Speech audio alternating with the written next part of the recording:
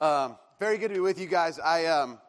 People have been asking me, as I'm trying to dodge these Bibles right here, people have been asking me this week, hey, how are you feeling? What's going on? And over and over again, the image I kind of have, the story I tell about how I'm feeling, what's going on is that I feel like, I remember when I was in maybe second or third grade, and I sat next to this girl who was, she hung the moon. I mean, she was the greatest thing I've ever seen in my life. And but this is like the mid-'80s when one of the things that our schools would do as a fundraiser is we'd have roller skate night at the Skate Plus, which is, if you know where the Boomers deal is, the miniature golf thing, that was where Skate Plus was. And every so often we had a skating night, and I remember roller skate night, and I remember I wrote a little note to Lisa Igo, who sat next to me. And by the way, if you know her, she's here, just tell her it's not going to happen. Because I'm married now and I have 3 kids and we're, so. But I remember leading up to skate night, I made a little, very mature note that said, "Will you couple skate with me at skate night?" And I had like a little yes or a no box right there, and I threw it in her desk because she was sitting right next to me. And so all day I sat next to her, and there's the note in her desk. Haven't gotten it back yet, and there I am, sort of just declaring that I have a crush on this girl, and waiting. And so I have a crush on you guys. I'm just waiting to see if it's kind of finalized, and I'm just, I don't know what the process. Thank you. So maybe we'll couple skate. We don't have to hold hands, but in the all skate direction, we'll try to find our way. So, but very good to be here, you guys. It's it is a little bizarre this week, T-shirts and weirdness and stuff. But you'll know what I'm talking about. But it's been a very cool time, as Kyle said. Kenton asked me to pray about, our senior pastor asked me to pray about this opportunity around Christmas, and so I'm amazed that it's starting to get close to that time. So anyway, very excited. But I'm also excited to talk today about our next series in Fearless Generosity. I'm very excited about that. Let's pray together, and then we'll get into it. So Jesus. We know that you love us. We know that as we gather, you meet us here. We know that this is a place for some people after a week that they climbed mountains and slayed giants and did all kinds of things. They feel victorious. This is an opportunity to come and to celebrate. And for others of us in the room, God, there's the sense that maybe life itself has overwhelmed us and we need a refuge. God, we pray on both extremes, God, that you would make yourself known. Some of us, God, need to be challenged. We need you to push us to do or to be something, God, that we never thought was possible. Others of us, if only for an hour in our week, God, that you would bring to us comfort and peace. So, Jesus, we pray those things for us right now. And God, in the midst of a week that goes by so quickly with so many things to do and so many things to take care of, God, we also acknowledge that these moments might be the only still moments in our week. So, God, we just give you a moment of silence that you might speak to us, we might hear from you, and that we might be still.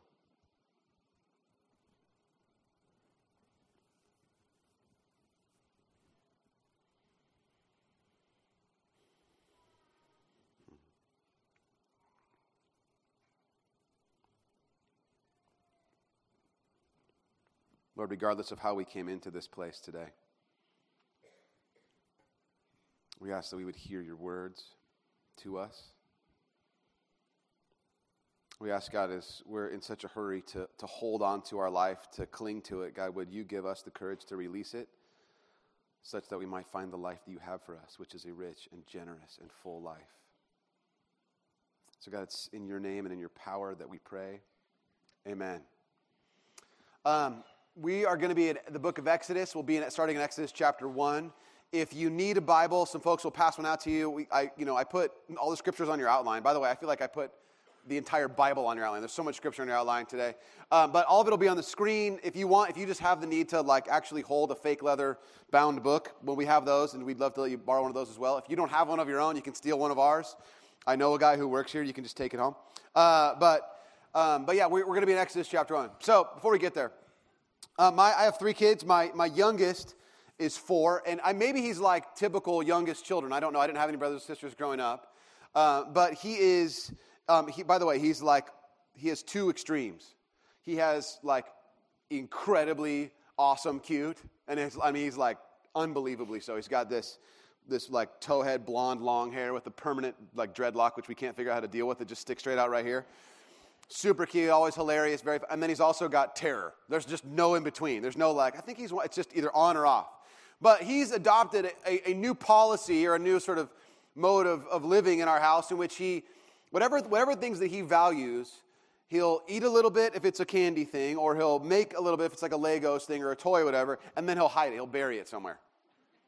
So it's not uncommon for us to find little piles of chocolate chips like in a t-shirt drawer or like a Lego thing. By the way, every Lego thing he makes is like 4 stacks of Lego bricks. And he's like, Dad, have you seen my spaceship? Man, it is very rectangular. I mean, it is good. So he just is under the belief that his 9-year-old brother will just come and steal it because it's so awesome. So he's hiding those things. In the couch, there's like half-eaten candy bars and stuff. We're like, wow, that's wonderful that we're storing those there. You know, there's another place we could perhaps find. But they're just all over the place. And he believes that in some way or another, that the world is out to take his things.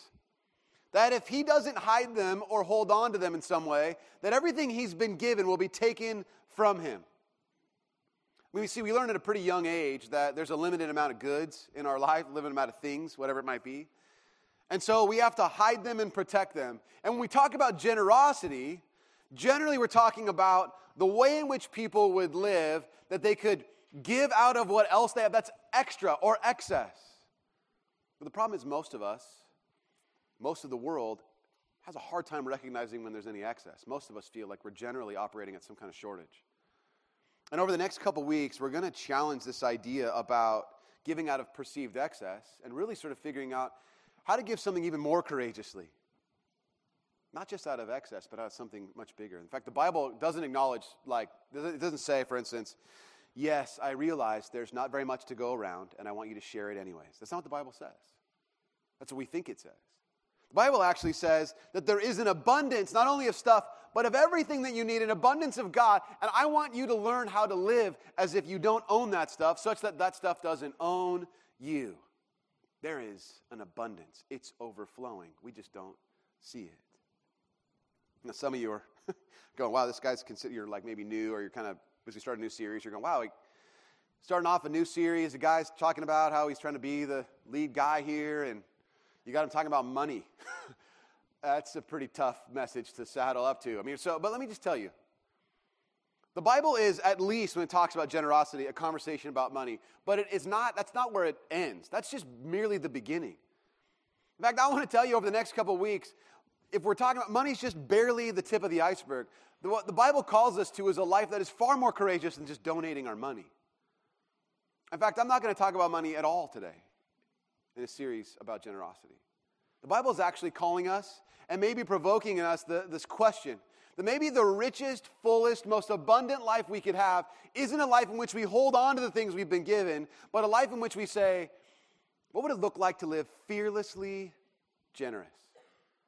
To live out a sense that says, God has given me so much of my own self, not just in the possessions that I have, not just in the wealth that I might have, but in my own physical space, the way I steward that space that's been given to me, how people enter into it, my own emotional space. And yes, maybe there's a money conversation, but not today. We're not talking about that.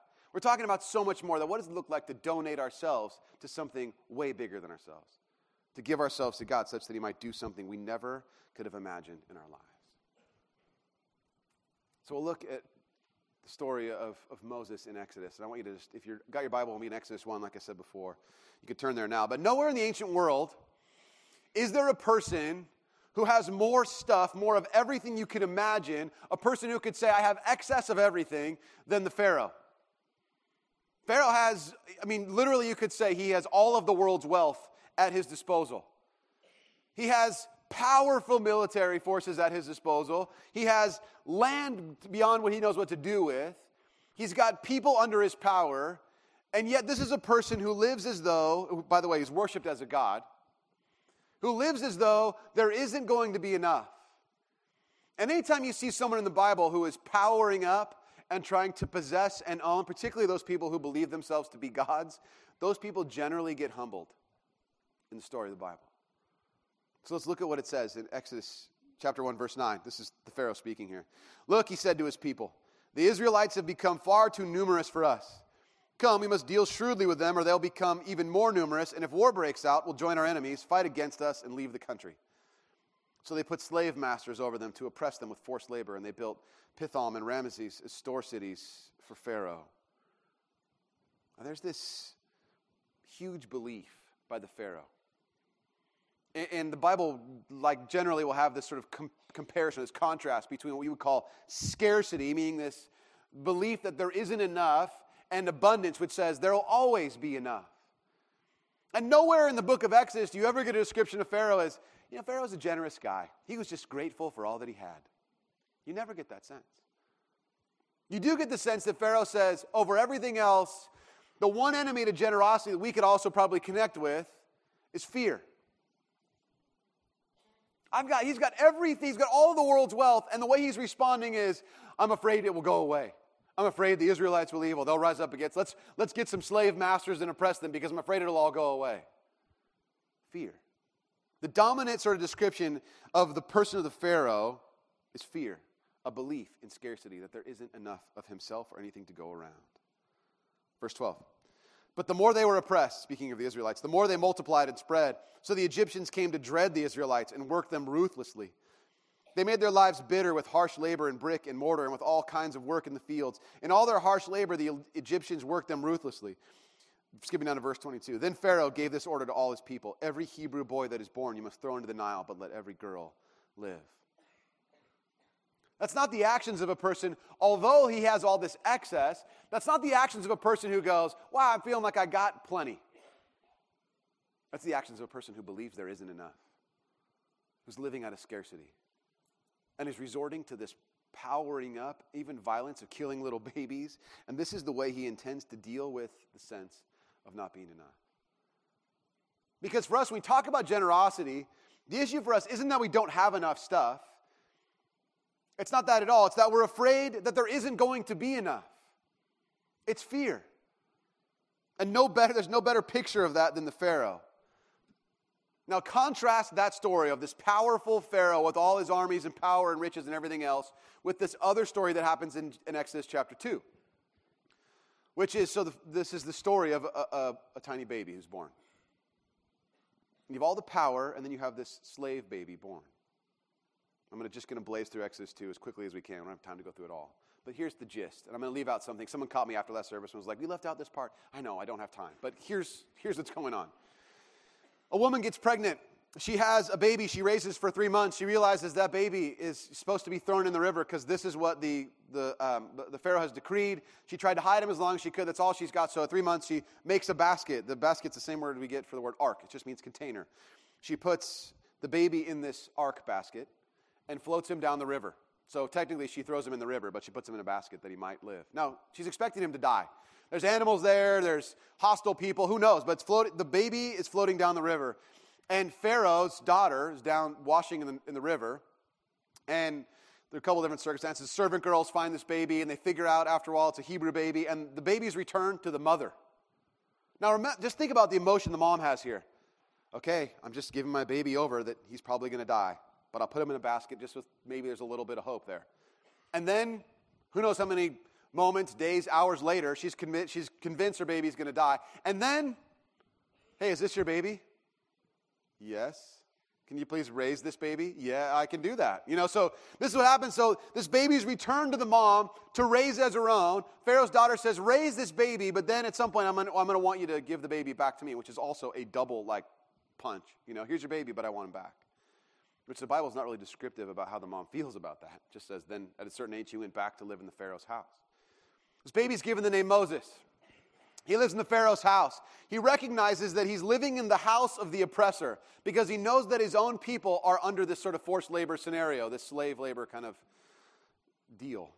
So one day he goes out walking around, kind of seeing the plight of his own people. You have to imagine the conflict for this person. He doesn't belong in the house of the overlord oppressor, but yet he's there with all the spoils of royalty. And he's walking around and he's looking at his own people.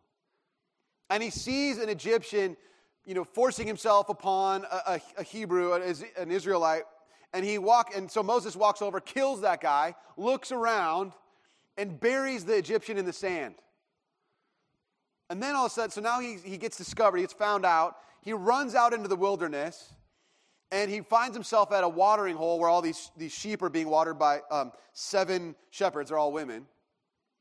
He ends up scaring away a couple of these other shepherds who are kind of being lame to the women there. And so he scares those guys away. The women all think he's awesome. He waters the sheep, which means he essentially becomes a shepherd, marries one of the women, and he kind of makes his home out in this place called Midian. Now, all of you are going, wow, that's wonderful. That is such a great story. Why does that matter? Let me tell you. If you were to list off sort of the famous people of the Bible, you probably go, okay, well, there's like Jesus, Moses, and maybe Noah, because he had a rainbow and an ark. I mean, those are things you think about. But there's Moses would be somewhere in your top 3 or 4 of like famous Bible people. But let's just really quickly get a handle on who Moses is. Moses is a fugitive from the law, he's a murderous fugitive from the law who ran out of fear into the wilderness. His own people hate him because he's lived in the house of the oppressor with all the spoils of wealth. Not as a slave. The house that he grew up in now hates him because he's a wanted criminal. And now he's living as a shepherd out in the desert. The book of Genesis tells us that the Egyptians thought that shepherds were detestable. So here's this lowly shepherd guy living out in the desert who has no real home. He's not at home with the Egyptians. He's not at home with the Hebrews. And there he is out in the desert trying to figure out how to find an existence. And he finds out a way to just be a shepherd with his family. And there's this story now. This story is paralleling the story of the Pharaoh. Almighty, super powerful, high finance, all whatever he needs Pharaoh with this fugitive from the law who's a scared man taking care of sheep.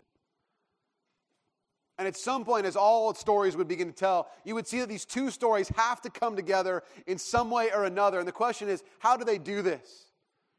And what you're wondering is, my gosh, this story seems so familiar so far. Where have I seen or heard this story before? Star Wars is the answer. It's actually kind of the setup in the same way of so many stories. But some of you are like, well, which Star Wars? There's 6 of them, and then it's the one that came out in 1977, okay? Whether it's the first one or the fourth one, whatever. The one in 77, the cool, 70s hair. All those guys, right? Those guys. Okay, now, remember, at the beginning of this movie, some of you don't remember this, I'll just give it to you real quick. There's a big triangle spaceship. It's huge. Okay, it's coming in. Clearly part of the power. It devours another spaceship. You can tell the power and the wealth that's going on. There's a little laser battle. And then at some point, they kind of catch up to a story of a little whiny farm boy. He's a teenage kid, and he has that famous line, so it always cracks me up. Hey, Luke, we need your help. But I was going to Tashi Station to pick up some power converters. I mean, just the whiniest kid. And that's a pretty good impression. I know, I realize. Huge fan. Okay, so, and as you're watching the story, you're wondering, how does the giant triangle spaceship, which each other spaceships essentially, absorbs them into himself, and they have a big weapon that shoots planets. How does that story intersect with whiny farm boy from a desert planet with 2 sons?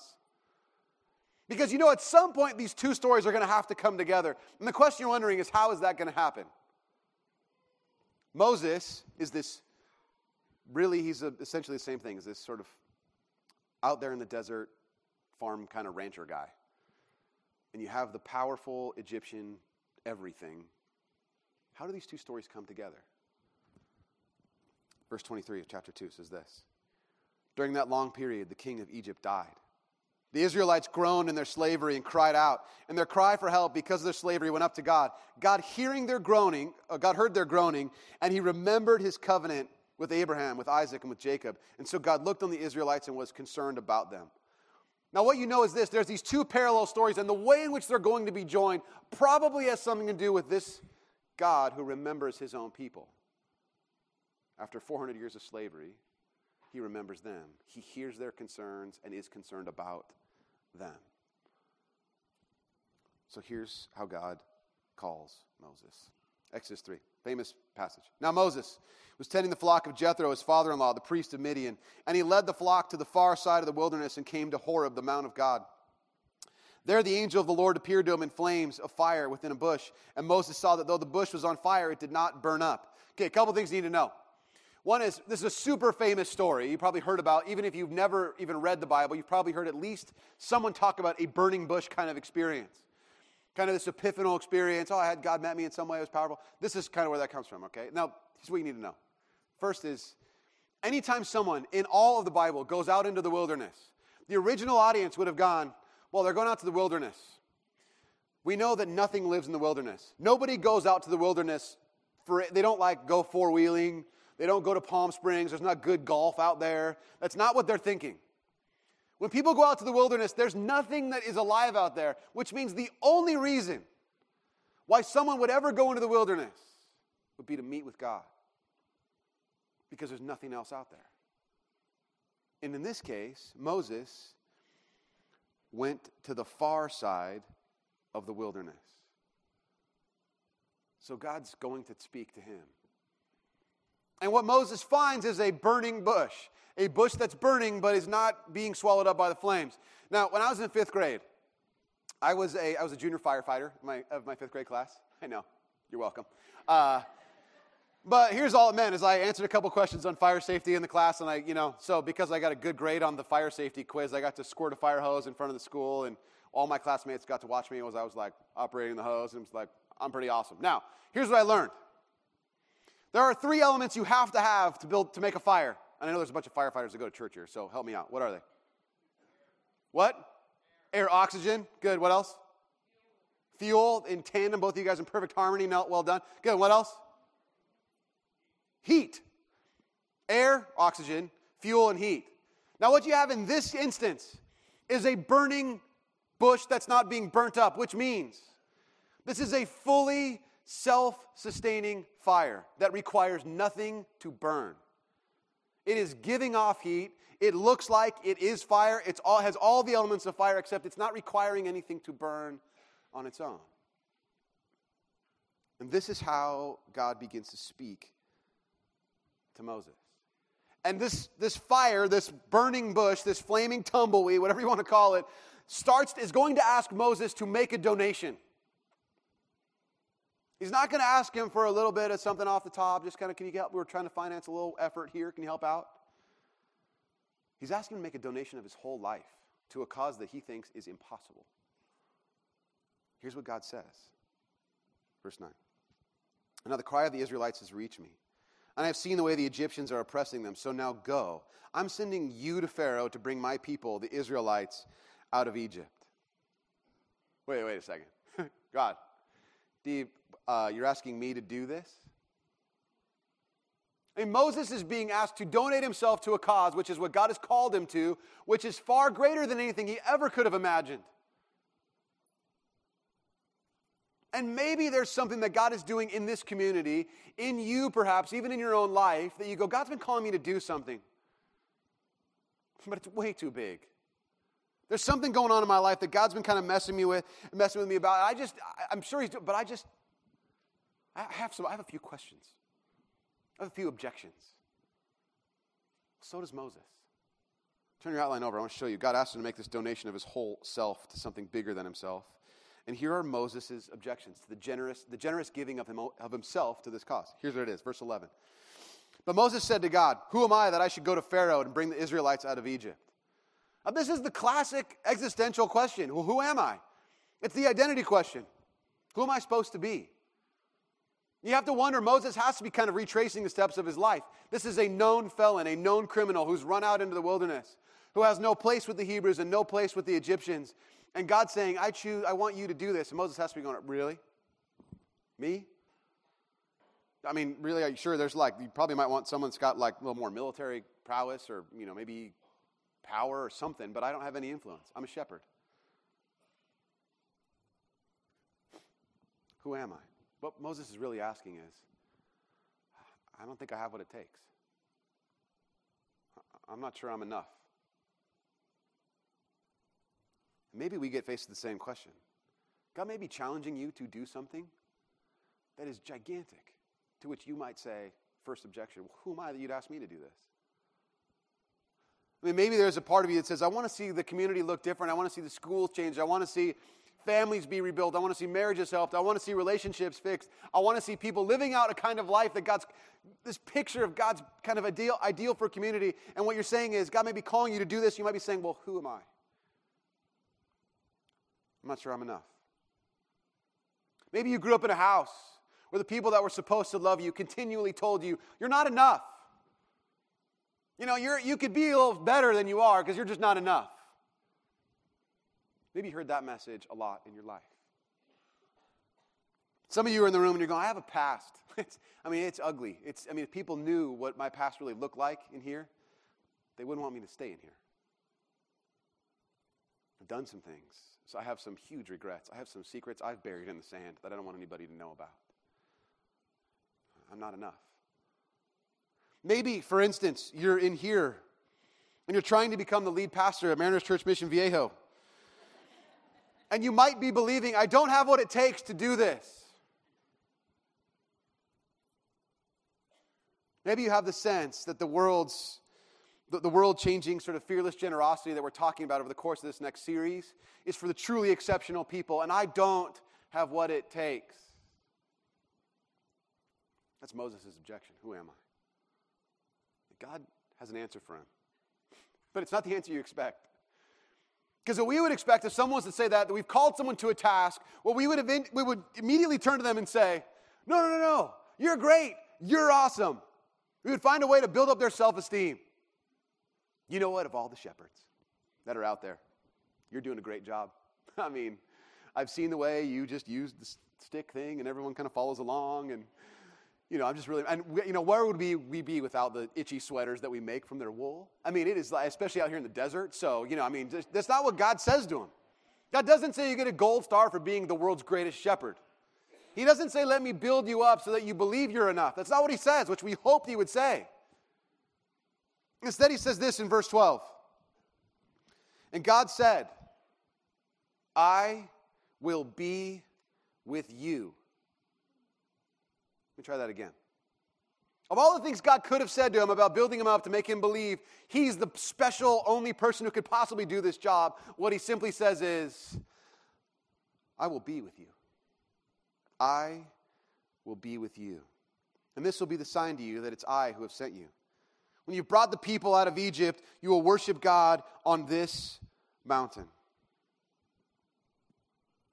It's not about what you're qualified to do. It's not about what all of the things that you've already proved yourself to be worthy. Instead, what we see is this.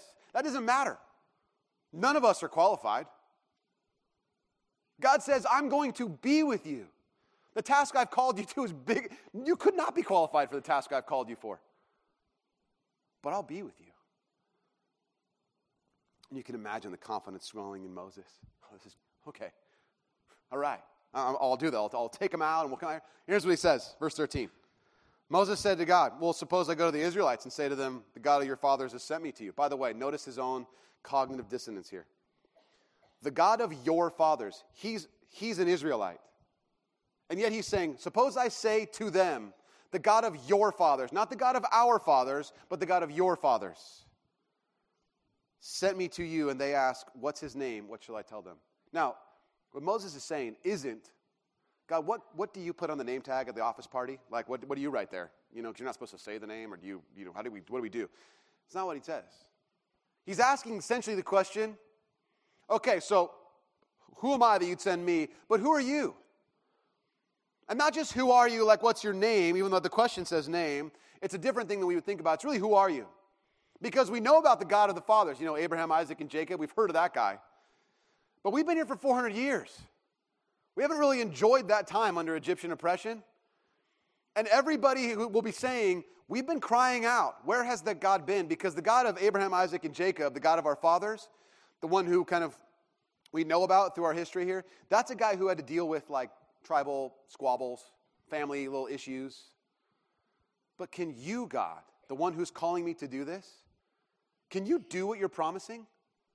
Are you a big enough God to handle the Egyptian empire? This is a guy who believes himself to be a God. They own everything in the world. They're the most powerful thing we've ever seen in all of history.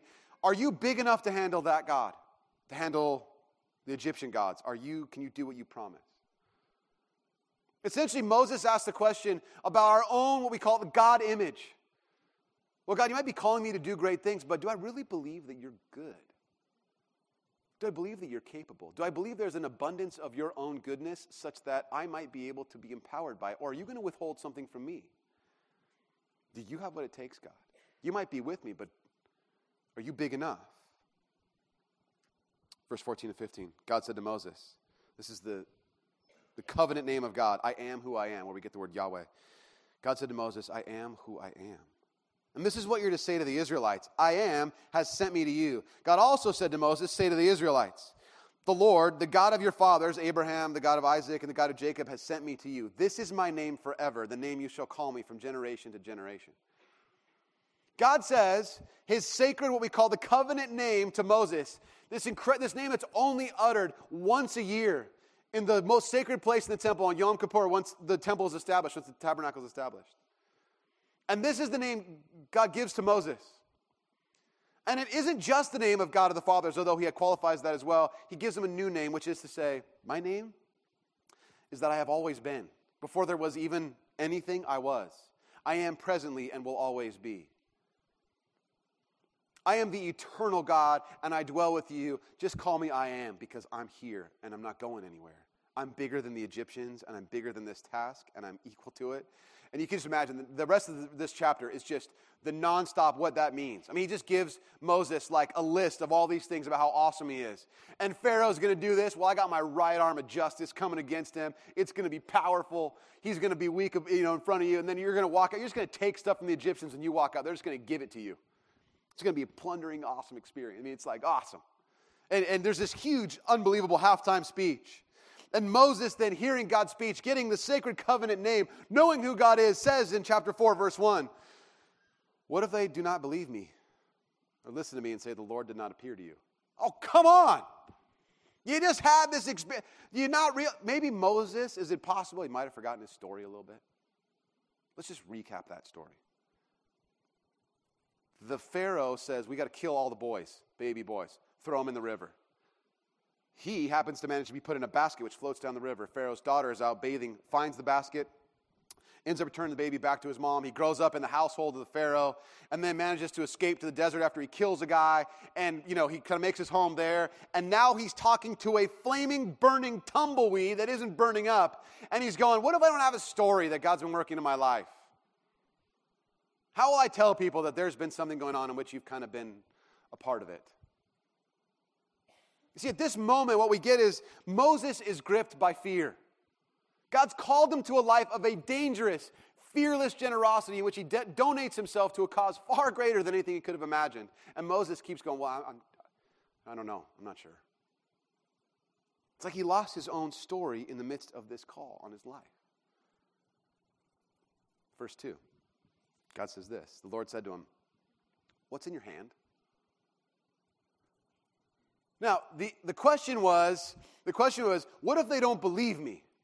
What if they don't believe that I've kind of been making that? What if they don't believe I've had this conversation? What if all this stuff isn't really true, all this stuff? What if they don't believe me? And God says, look what's in your hand. I've called you to a task. And he doesn't say, Moses, what would you like to have in your hand? Maybe would you like a sword? Wouldn't that be great? Maybe you'd like a scepter, like one of those, power, like something just to hold up that just indicates your power and influence. Or even better, a lightsaber, because then we just would know how everything would work out, of course, that way, yeah. A lightsaber, you just went around and everybody be scared of the lightsaber. But that's not what God asked Moses. God asks him, what's in your hand? Not what do you wish was there, but what's in your hand? So here's how Moses answers. Moses said, what's in your hand? A staff, he replied. The Lord said, throw it on the ground. Moses threw it on the ground and it became a snake and he ran from it, which is the appropriate answer. What do you do?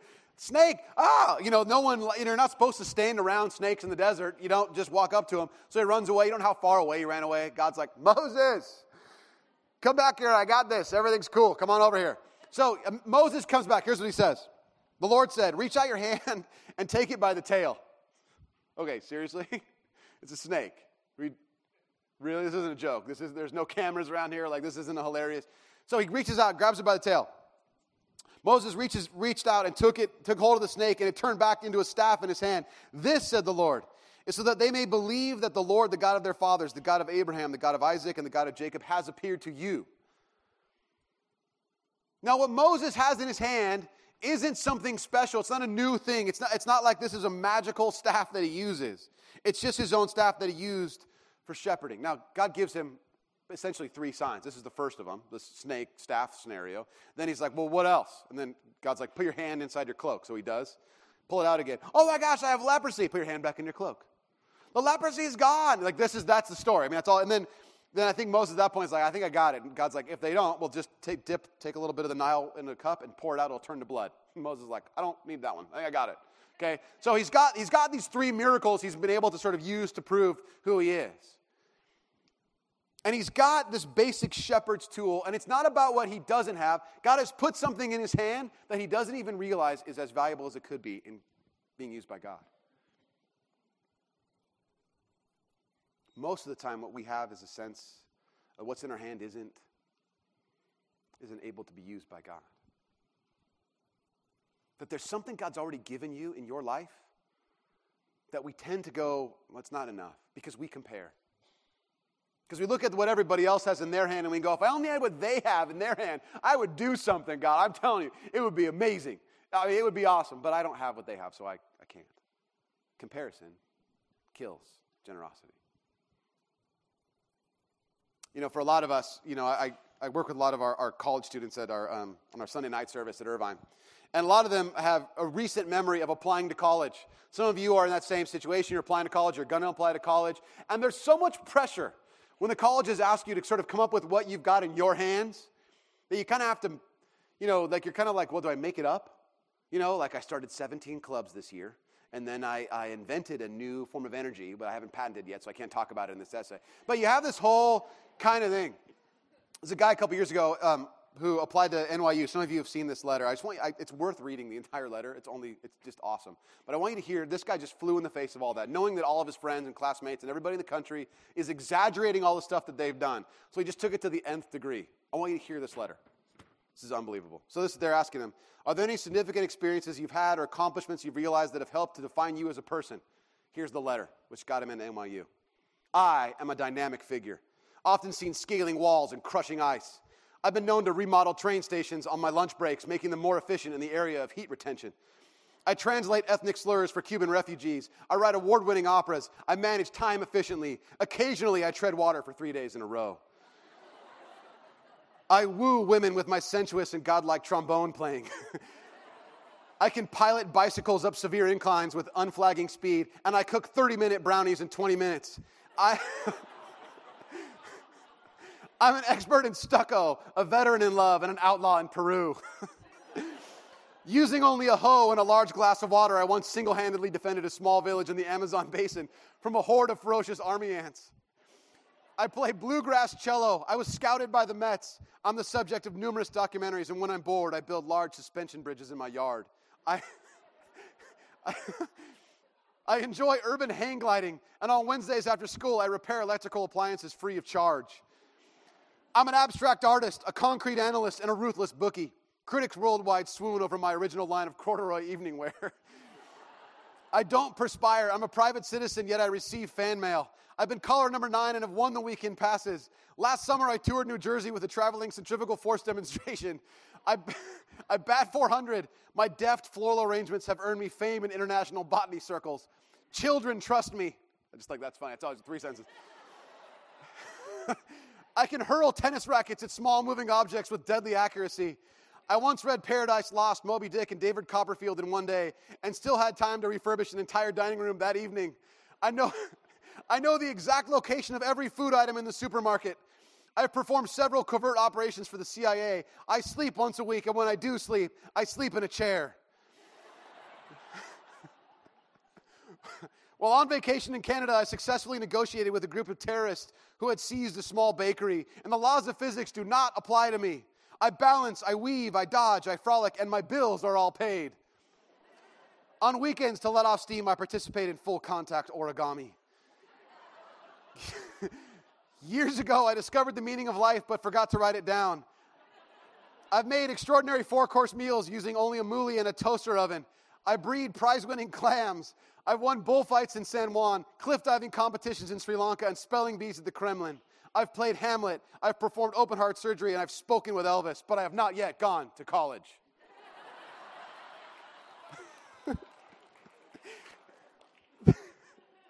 I love what that guy allegedly got. Apparently, who knows, urban myth, whatever, got into NYU on that essay alone, mocking the entire notion of, I got to have something better in my hand for you to think I'm acceptable. And God's saying, whatever you've got, I can use that. Stop thinking that you don't have something, because what you got in your hand, you can use. Our fear of what we have versus what everybody else has, that comparison kills fearless generosity. It stops our ability to donate ourselves to something bigger than us because of comparison. Verse 10, Moses said to the Lord, pardon your servant, Lord. I've never been eloquent, neither in the past, nor since you have spoken to your servant. I'm slow of speech and tongue. Now, Moses is essentially saying, hey, I grew up in Pharaoh's court. It means my primary language is probably Egyptian here. Now, I've been out here in the wilderness running away from people, which means, there's not a lot of people around. I spent a lot of time around the sheep. So my Hebrew isn't even that good. You want me to go back, talk to Pharaoh, talk to my own people? I don't do the talking thing well. Great people who have made fearlessly generous changes in the world are people who have great words. Gettysburg Address. I have a dream. Those are things people remember. I don't have the words, God. I don't have what it takes to speak to these people. God says this, who gave human beings their mouths? Who makes them deaf or mute? Who gives them sight and makes them blind? Is it not I, the Lord? Now go, I will help you speak and will teach you what to say. God's saying, I'm going to give you the words. You're wondering who you are. It doesn't matter because I'm going to be with you. And I'm the God of eternity. I'm the God of the past, the present, and the future. I am never going to not exist. I'm the eternal God who is. I'm with you. And you don't have to worry about the words because I make people understand words. I got that covered. And Moses, feeling another swelling of excitement and joy in his own heart, says, verse 13, pardon your servant, Lord. Please send someone else. I don't have what it takes. I'm not enough. You're not enough. You got the wrong guy. Find someone else. Before this whole thing even begins, Moses, like I said, is among the most famous people in all of the Bible.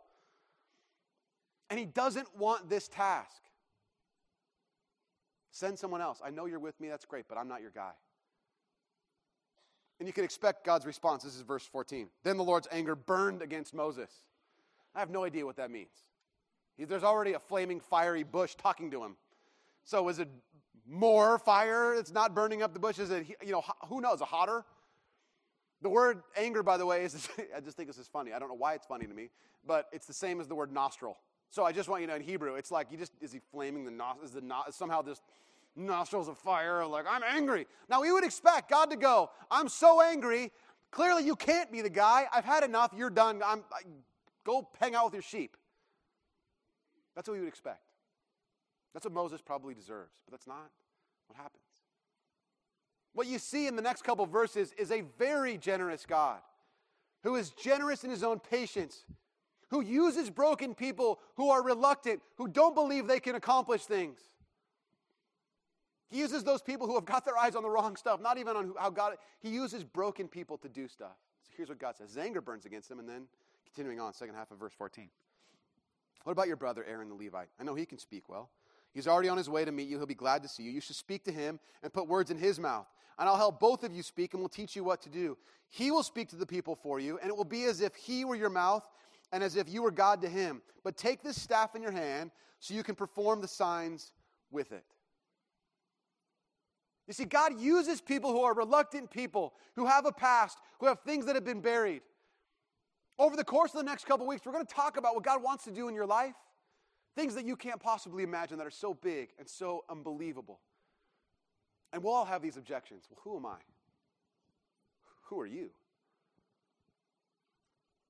What if they don't believe me? What if I can't find the words? God says, I still want to use you. I don't have to use you. but I want to use you. I want you to be a part of my story unfolding in the community, in the world. We see this picture of a patient God who chooses to use fearful people to demonstrate his abundance. The arc of the Bible, isn't it, is about God's sufficient power through broken people who are willing to donate themselves to him.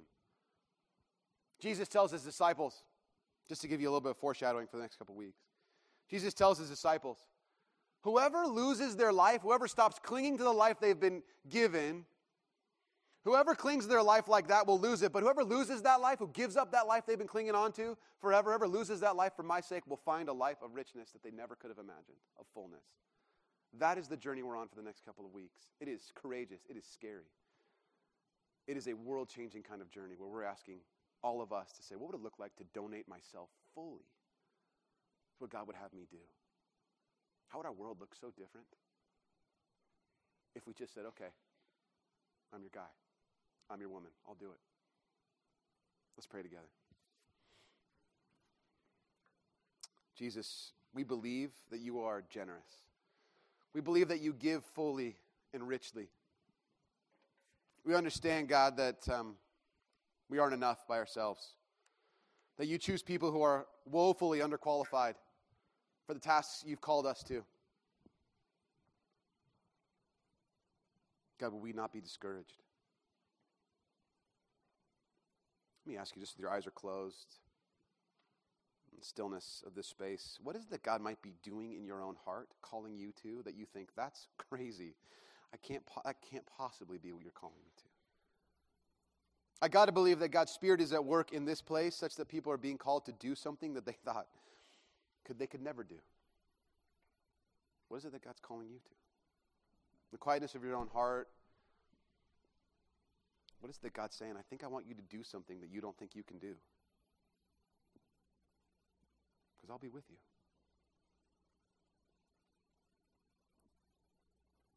What are the fears that come up against those kinds of things that God's calling you to do?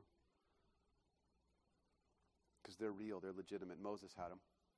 Who am I? Who are you? What if people don't believe me? What if I can't find the words? Maybe there are other objections that you have to what God might be calling you to do. Jesus, would you hear our fears? Would you hear our desire, which is to follow you courageously, to see the world be made different because we would choose to follow you and pursue you with our whole life, our whole heart? Father, would this community be one in which people get a sense of courageous faithfulness, of fearless generosity, of people donating themselves to you in a beautiful way? So God, as we sing, as we respond, would you continue to speak to us? Would you hear our words as we sing back to you, a group of people going, we just want to learn what it looks like to live out fearless generosity. So God, we give you our words. And we thank you, Jesus, because of your power through us, with us, and among us, Lord. Amen.